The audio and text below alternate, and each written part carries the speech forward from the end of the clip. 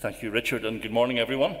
As Richard said, today we begin a major new study on Paul's first letter to the Corinthians. And my task this morning is to give you a sort of an overview of the book, a helicopter view, which will help orient us through the detailed studies that follow. To help us get underway, I would like to begin by reading a single verse from chapter 1. So if you have a Bible, turn to chapter 1, verse 4. Paul says, "I always thank my God for you because of his grace given you in Christ Jesus." Now over to the end of the letter, we're going to read the last 4 verses of chapter 15. So 1 Corinthians 15, starting at verse 55. "Where, O death, is your victory? Where, O death, is your sting? The sting of death is sin, and the power of sin is the law. But thanks be to God, he gives us the victory through our Lord Jesus Christ. Therefore, my dear brothers and sisters, stand firm. Let nothing move you. Always give yourselves fully to the work of the Lord, because you know that your labor in the Lord is not in vain." Now, if we knew nothing about the church in Corinth, those words from Paul might seem unexceptional. He begins by thanking God for them, because God has given his grace to them, and he ends the letter with a sense of assurance that they have victory through the Lord Jesus Christ. However, the letter itself reveals a church that looks like a complete mess. It was riven with division and argument. People belonged to various factions within the church. But at an even deeper level, the Christians at Corinth had drunk from the poison of a sexually chaotic culture, so much so that they justified sexual immorality to each other. Their whole way of thinking was godless and worldly. Very few of them thought spiritually about anything. To be honest, Corinth was such a mess that most Christian leaders today would quietly advise that the thing be shut down. One of the marvelous aspects of the Apostle Paul's life is his faith in the gospel of Jesus Christ. His faith in that gospel to transform apparently hopeless situations. And right at the outset, I want to rebuke my own heart, and possibly your heart too, for losing confidence in the gospel. Like Corinth, we live in a profoundly pagan, sexually chaotic society. We worry that the hours your children spend on TikTok will degrade their minds, grinding them down into godless and worldly thought patterns. Those of you who are grandparents or parents know all too well that rising sense of fear and pessimism that can often strike. The situation seems too hopeless, too bad. The challenge of raising a godly Christian household can feel so impossible in this culture. So we need to listen to Paul as he writes into a situation that seems even more impossible. And we discover that he has this unshakable, joyful confidence in the gospel's ability to transform us. Now, I'm not talking about unbelievers here. My point is that Paul believes with all his heart that the gospel can transform our lives, our ways of thinking, the characters of believers who must live in a pagan society. And the point I just made explains why 1 Corinthians is such a long book. If rule-keeping and legalism worked, then 1 Corinthians would have been completed in a few paragraphs. Stop arguing with each other, stop being sexually immoral, stop being disloyal to Christ, stop using church as a way to gain preeminence. The end. A really poor visiting preacher to Corinth might have given them a terrible scold and enjoyed his Sunday lunch afterwards, thinking that he had read them the riot act. But scolding never works. The really interesting tactic Paul uses throughout this letter is that he takes every issue and he examines it from first principles in the light of the gospel. He shows that the gospel has a better answer than all the pagan ideologies that have infected the minds of the Corinthian believers. And that is a lesson which those of us who stand at this lectern have to learn quickly. It's wonderful to be able to preach the gospel invitation to unbelievers, holding out the word of life. But when it comes to the challenges faced by believers in a pagan world, we often fall back on rule-keeping. Christians don't do that sort of thing. Well, that's not a helpful answer in this culture, whether it comes from a Bible teacher or a parent. So my introductory point is that Paul attacks these deep problems by showing how the Christian gospel has better answers to life, more rational and appealing answers than the pagan ideologies promoted by the prevailing culture. So how does he do that? Well, the big idea in 1 Corinthians is that the letter explains the Christian view of what it means to be a human being. Now, if I had uttered that sentence 20 years ago, it would have been greeted by gargantuan yawns from the audience. I'm just looking around in my check. But think of all the culture wars in our society now. Transgenderism, abortion, homosexuality, euthanasia, the whole diversity, equity and inclusion agenda. Behind all those issues lies one simple question. What is a human being? If we aren't clear on that point, no amount of moralizing will do any good. Imagine that in a moment of wild generosity. I gave you a brand new car. It's a beautiful machine, a Mercedes S-Class with sumptuous leather seats, parking sensors, and all the other wonderful gadgets produced by German engineers. And after some weeks, I call round to see how you're enjoying your new car, and you proudly show me that you have filled it to the level of the dashboard with topsoil and have planted a range of winter vegetables in it. It's the best greenhouse I have ever had, you tell me. You can't use a Mercedes S-Class as a greenhouse, I protest. It's against the rules. Well, you sighed loudly. You promised to remove the soil from the car, and a month later I come to visit, and I am distressed to hear the sound of clucking chickens coming from the interior of the car. This car is the best chicken coop I have ever had, you tell me, and before you criticize me again, I have checked there is nothing in the manual which forbids me from keeping chickens in my car. So don't you try to impose your stupid rules on me. This is my car now, and I'll do what I want. Well, I suppose this charade could go on for quite some time, but at some point it might dawn upon me that you aren't entirely sure what a car is for. What is a car, after all? What is its purpose? Until we get a clear understanding of that question, then our conversations will continue to be fractious. Listen in on a passionate, frustrated conversation between a Christian mother and her teenage daughter. I feel bad even saying this, but a surface conversation about rules will not really resolve the deep problem. You could well have competing views of what a human being is. What does it mean to be human? What is the purpose of this thing I call my body? Or have I been given a mind and a conscience and emotions and the ability to make moral choices? But for what purpose? What is this thing for? For the remainder of this study, I'm going to give 3 answers that 1 Corinthians gives to that question. We are men and women, we are members of the body of Christ, and we have an eternal future. So that's going to be the structure of the talk. 3 points, just about every sermon I give. That's 3 points. Now, as you can see from the map, the country of Greece is divided into a northern region and a southern region.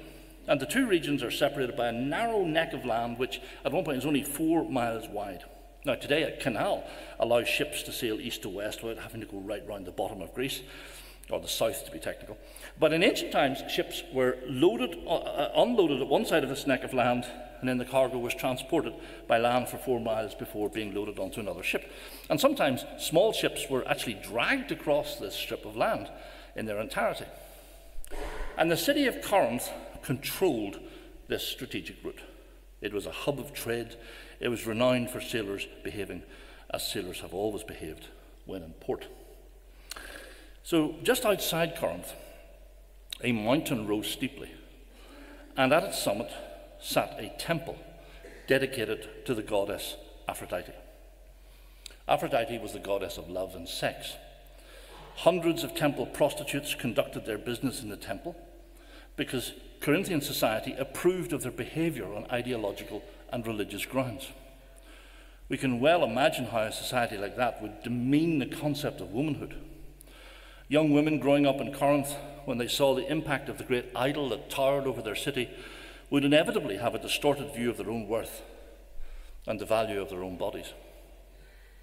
On the other side of the city stood a second temple. This one was dedicated to the Roman god Apollo. Some bits of that temple remain standing today. That's the photo on the screen. Apollo was supposed to represent the creative side of life, so he was the patron of art and music. And according to Roman mythology, Apollo was bisexual. Very strange thing for a god to be, but anyway. He had a string, apparently, of male lovers in his past.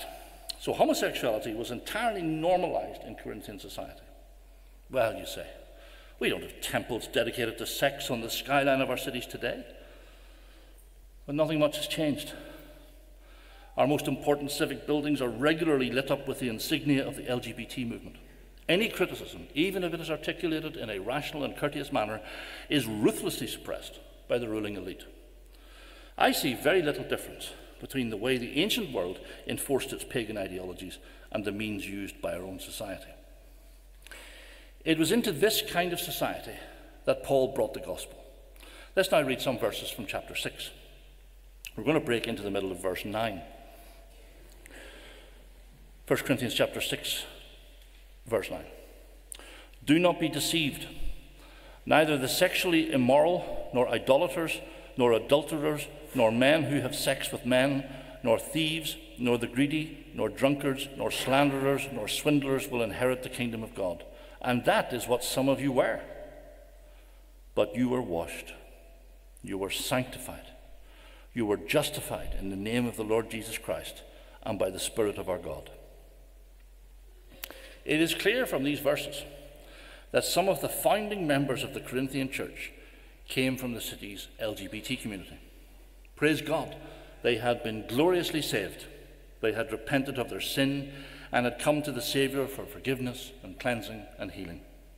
You were washed, you were sanctified, you were justified, says Paul. Many other founding members had come from a background where sexual immorality was normalized. They were true believers, but the gospel still had to complete years of work of transformation so that false ideas about being a human being got replaced by true ones. And that is the context in which we should understand Paul's long arguments about gender distinctiveness in the church. Chapters 11 through 14, which deal with the role of women, are usually regarded by Christians today as a source of embarrassment. But Paul is in the business of restoring the imago Dei, the creatorial order that distinguishes between men and women. Sometimes children and teenagers can feel dislocated from their peers. They sense that they are different. That brings a profound sense of loneliness. The rise of autism has exacerbated the problem. But clever academics and woke progressives have constructed a set of false categories of being human. And sometimes teenagers can embrace one of them, believing that the influencers on their social media feeds, they believe that a particular sexual identity will help them make sense of who they are. If I adopt this identity, then my feelings of being different will be validated. I will know who I am. A Christian parent cannot counter that reality with a rule. A simplistic "that's wrong" statement cannot stand against the flood of identitarian propaganda that floods the minds of teenagers these days. We need to tell the better story, the good and beautiful vision of humanity held out by the gospel.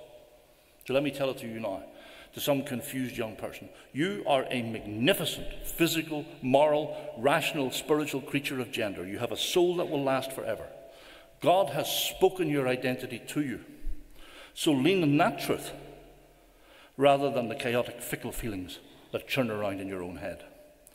Anyone who tells you to follow your heart is an idiot. Now, I'm not saying that feelings are unimportant. They're very important. But the human heart is a labyrinth of confusing and confused, self-deceptive and idolatrous thoughts.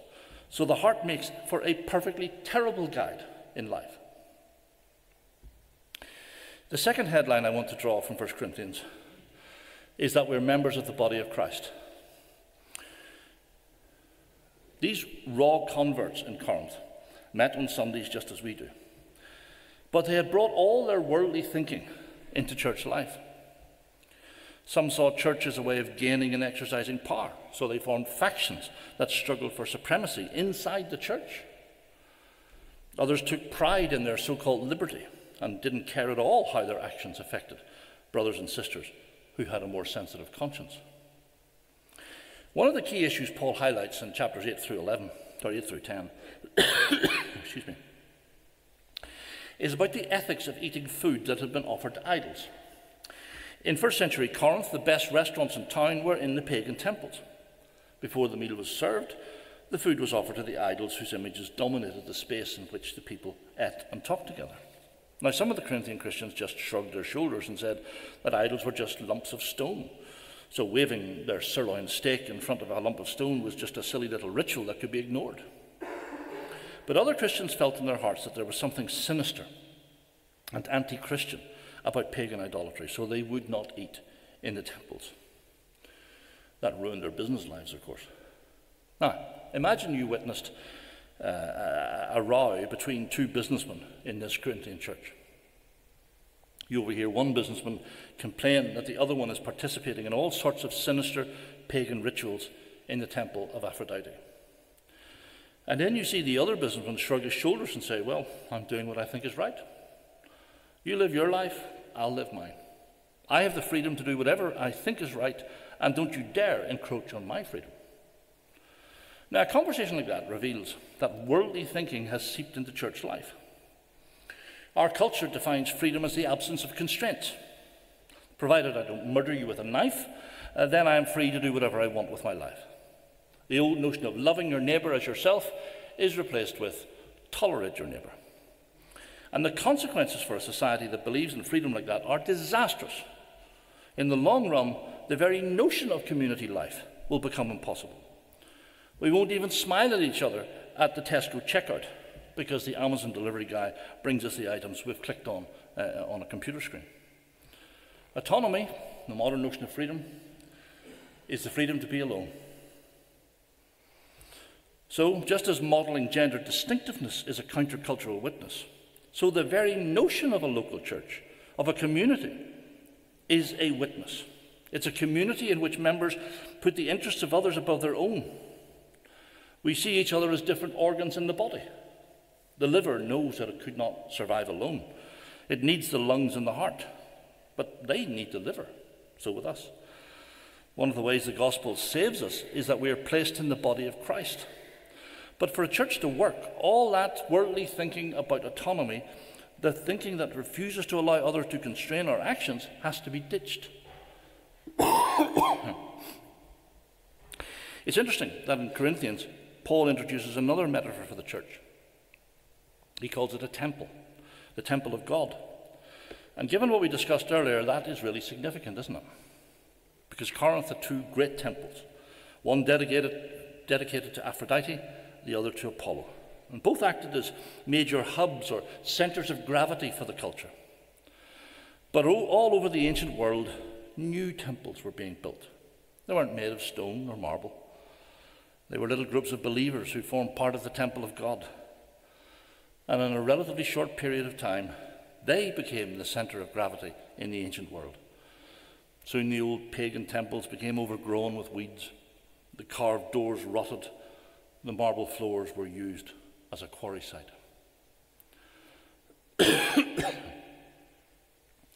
My point is this, brothers and sisters. Let us not lose our nerve. If Christ does not come for us, rest assured that the great idolatrous temples that dominate our cultural landscape will go the way of all pagan temples. They will collapse and rot, reduced to a haunt of jackals and desert owls. But the temple of which we're part will last forever and ever. So let's refuse to be intimidated. Let's feel something of the sheer grandeur of this structure into which we have been placed. Now, I'm actually making a really practical point here for parents. If you can instill a sense of confidence about church into your children, they will inhabit it for all of their lives. But if all they hear is continual carping and criticism, they will ask themselves why on earth they shouldn't have a better time in the temple of Aphrodite. It's actually a really simple equation.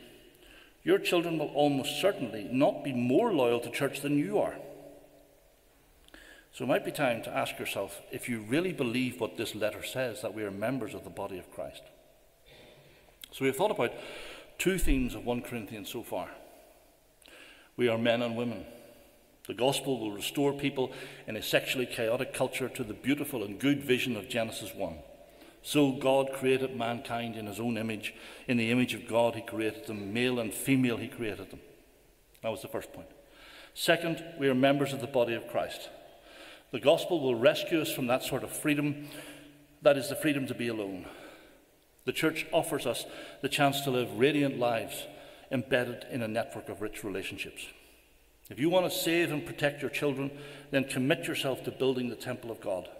Make it the center of gravity in your family life, because if you don't, one day your children may start to visit the temple of Aphrodite. Our final point is that we have an eternal future. In this moment, I am primarily addressing those of you who have at times struggled with the idea that your life is futile. Perhaps your house isn't a noisy buzz of children arguing while dogs bark excitedly.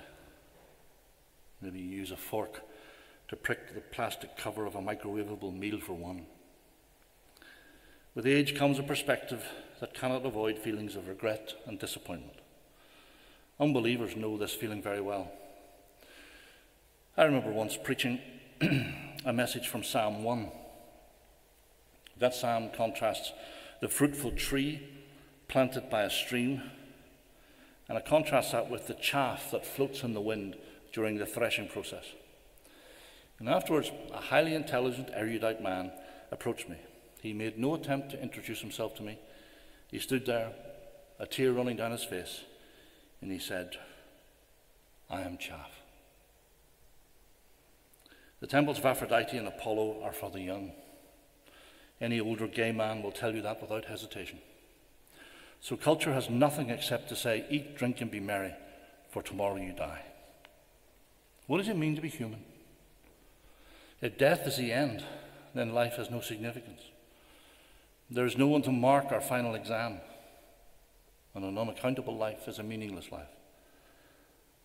Well, Paul ends his letter with a long discussion about this subject. He says in chapter 15, verse 13, if there is no resurrection of the dead, then not even Christ has been raised. And if Christ has not been raised, our preaching is useless, and so is your faith. He goes on to say, if Christ has not been raised, your faith is futile. You are still in your sins. Then those also who have fallen asleep in Christ are lost. If only for this life we have hope in Christ, we are of all people most to be pitied.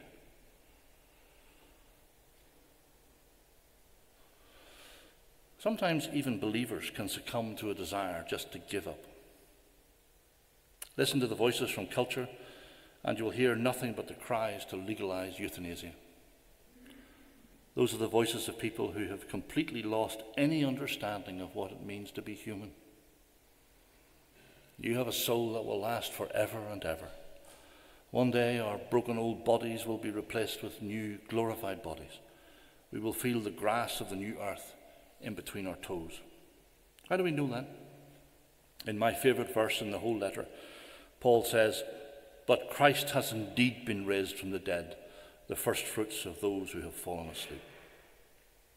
Brothers and sisters, there now stands on the other side of death a glorified man, a resurrected man. And so our hope of the world to come is not some flimsy fiction told to comfort frightened children. Our hope rests on the objective historical fact of the resurrection of Jesus Christ. So we can view our current circumstances, even if they're full of sadness and quiet regret, we can view them in the light of a glorious future. We have an eternal future. But we don't just grit our teeth and wait for the world to come. I began this study by reading chapter 1, or a bit of chapter 1 of Paul's letter. And verse 9 of that chapter says, God has called you into fellowship of his Son, Jesus Christ our Lord. I have deliberately left the central feature of this letter to the end.